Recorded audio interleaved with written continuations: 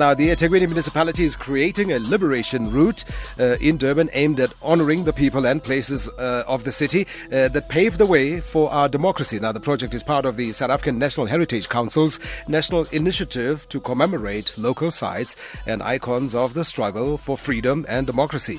In SA, to tell us more, let me welcome my guest on the line, Guy Redmond, Deputy Head for Libraries and Heritage Department at the Ethekwini Municipality. Guy, good afternoon, and thank you so much for your time. Welcome. Good afternoon, Ernest, and your listeners.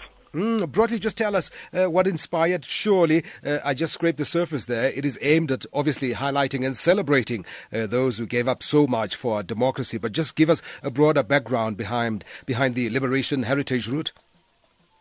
Okay, thanks, Ernest. It dates back to about October 2005 when the Commission on Culture of UNESCO took a decision or a resolution on the Roads to Independence African Liberation Heritage. And the idea around that was that we want to recognize all the various roads to independence of the various nations and the places where these things happened, and to try and draw together the common experiences of African nations in the fight against colonial occupation, racism, and the struggles for human rights. Then the South Africa obviously then adopted that, and it is now being led by the National Heritage Council on behalf of South Africa. And broadly, I would imagine it emphasizes what I said there. The initiative in itself aims to honor and celebrate that which is truly South African, I would imagine. That's true. That's correct. Particularly the untold stories. So there are some very dominant narratives that everybody is aware of.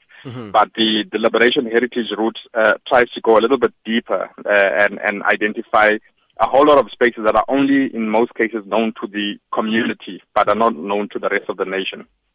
So if you were to give us an idea, Guy, where are the Liberation Heritage sites located, for instance? Okay. The sites that we have in the city are going to be spread throughout the entire city, from the south, from Vulamehlo in the south, all the way to the north, just before Palito, and also to the west of the city. So we are covering the entire city. But this first pilot is going to be only in the CBD. We are looking at 30 sites within the CBD. Once we've done this phase, which should be completed by end of June 2017, we'll then move into the west and so forth. And the route itself, how far does it stretch? Sure. The route is not a route in the sense that it's more around people traveling from site to site. Yeah. It's actually a walkable route. So the one that we're doing in the CBD is like on a 3 square kilometer radius of the city, and you can literally walk from one place to another. Some of the facilities are next door to each other. Others, it's just a little bit of a longer walk.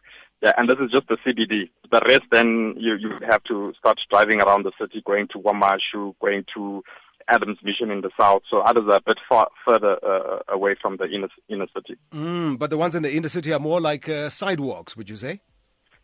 Definitely. They are all like sidewalks, and they are easily identifiable because we have route markers, so you are able to see exactly where you are on the route, and then you can see how far the next site is from where you are located. And the same, I mean, you mentioned Kwamashu and other far-flung areas as well. You'll have routes or markers at least on those routes as well, identifying the specific routes.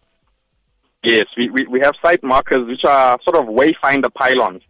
It's quite a rigid structure. It's a metal structure, and it is bright red, so you can't miss it. And on this structure, you have information on the site that you are standing in front of. It gives you the name of the site. It gives you a historical picture of the site, and it also gives you names of people, personalities associated with that site. And it gives the information both in English as well as isiZulu. And on the back end, it gives you the entire map of the entire network as well. Now, here's the question. I mean, at some stage, I even asked a question on this show, whether people have internalized the meaning and I suppose the history behind the street names, for instance, in our different cities. So along with that question, I'm asking what the criteria was in identifying and nominating the chosen sites, for instance, and liberation heroes. Okay. Our process was very consultative. So when the National Heritage Council approached the city to say the country has agreed to be part of this process, what is the city of Durban going to do? We then set up meetings of stakeholders within our city because we do not know every site. And together with these stakeholders, had several meetings where we would walk the streets of Durban and identify sites, and people would talk about each site. And it's such a process. It's a very layered process, very consultative, and we don't make any assumptions. Some of the sites are no longer there, so the place is there, but the building is gone. But there are people with memory of that site. So we mark those as well. So the sites are all marked and everything is ready to go. And if it's a yes, how can people identify or even navigate their way around the routes? So you have a website or some blog, perhaps? That's correct.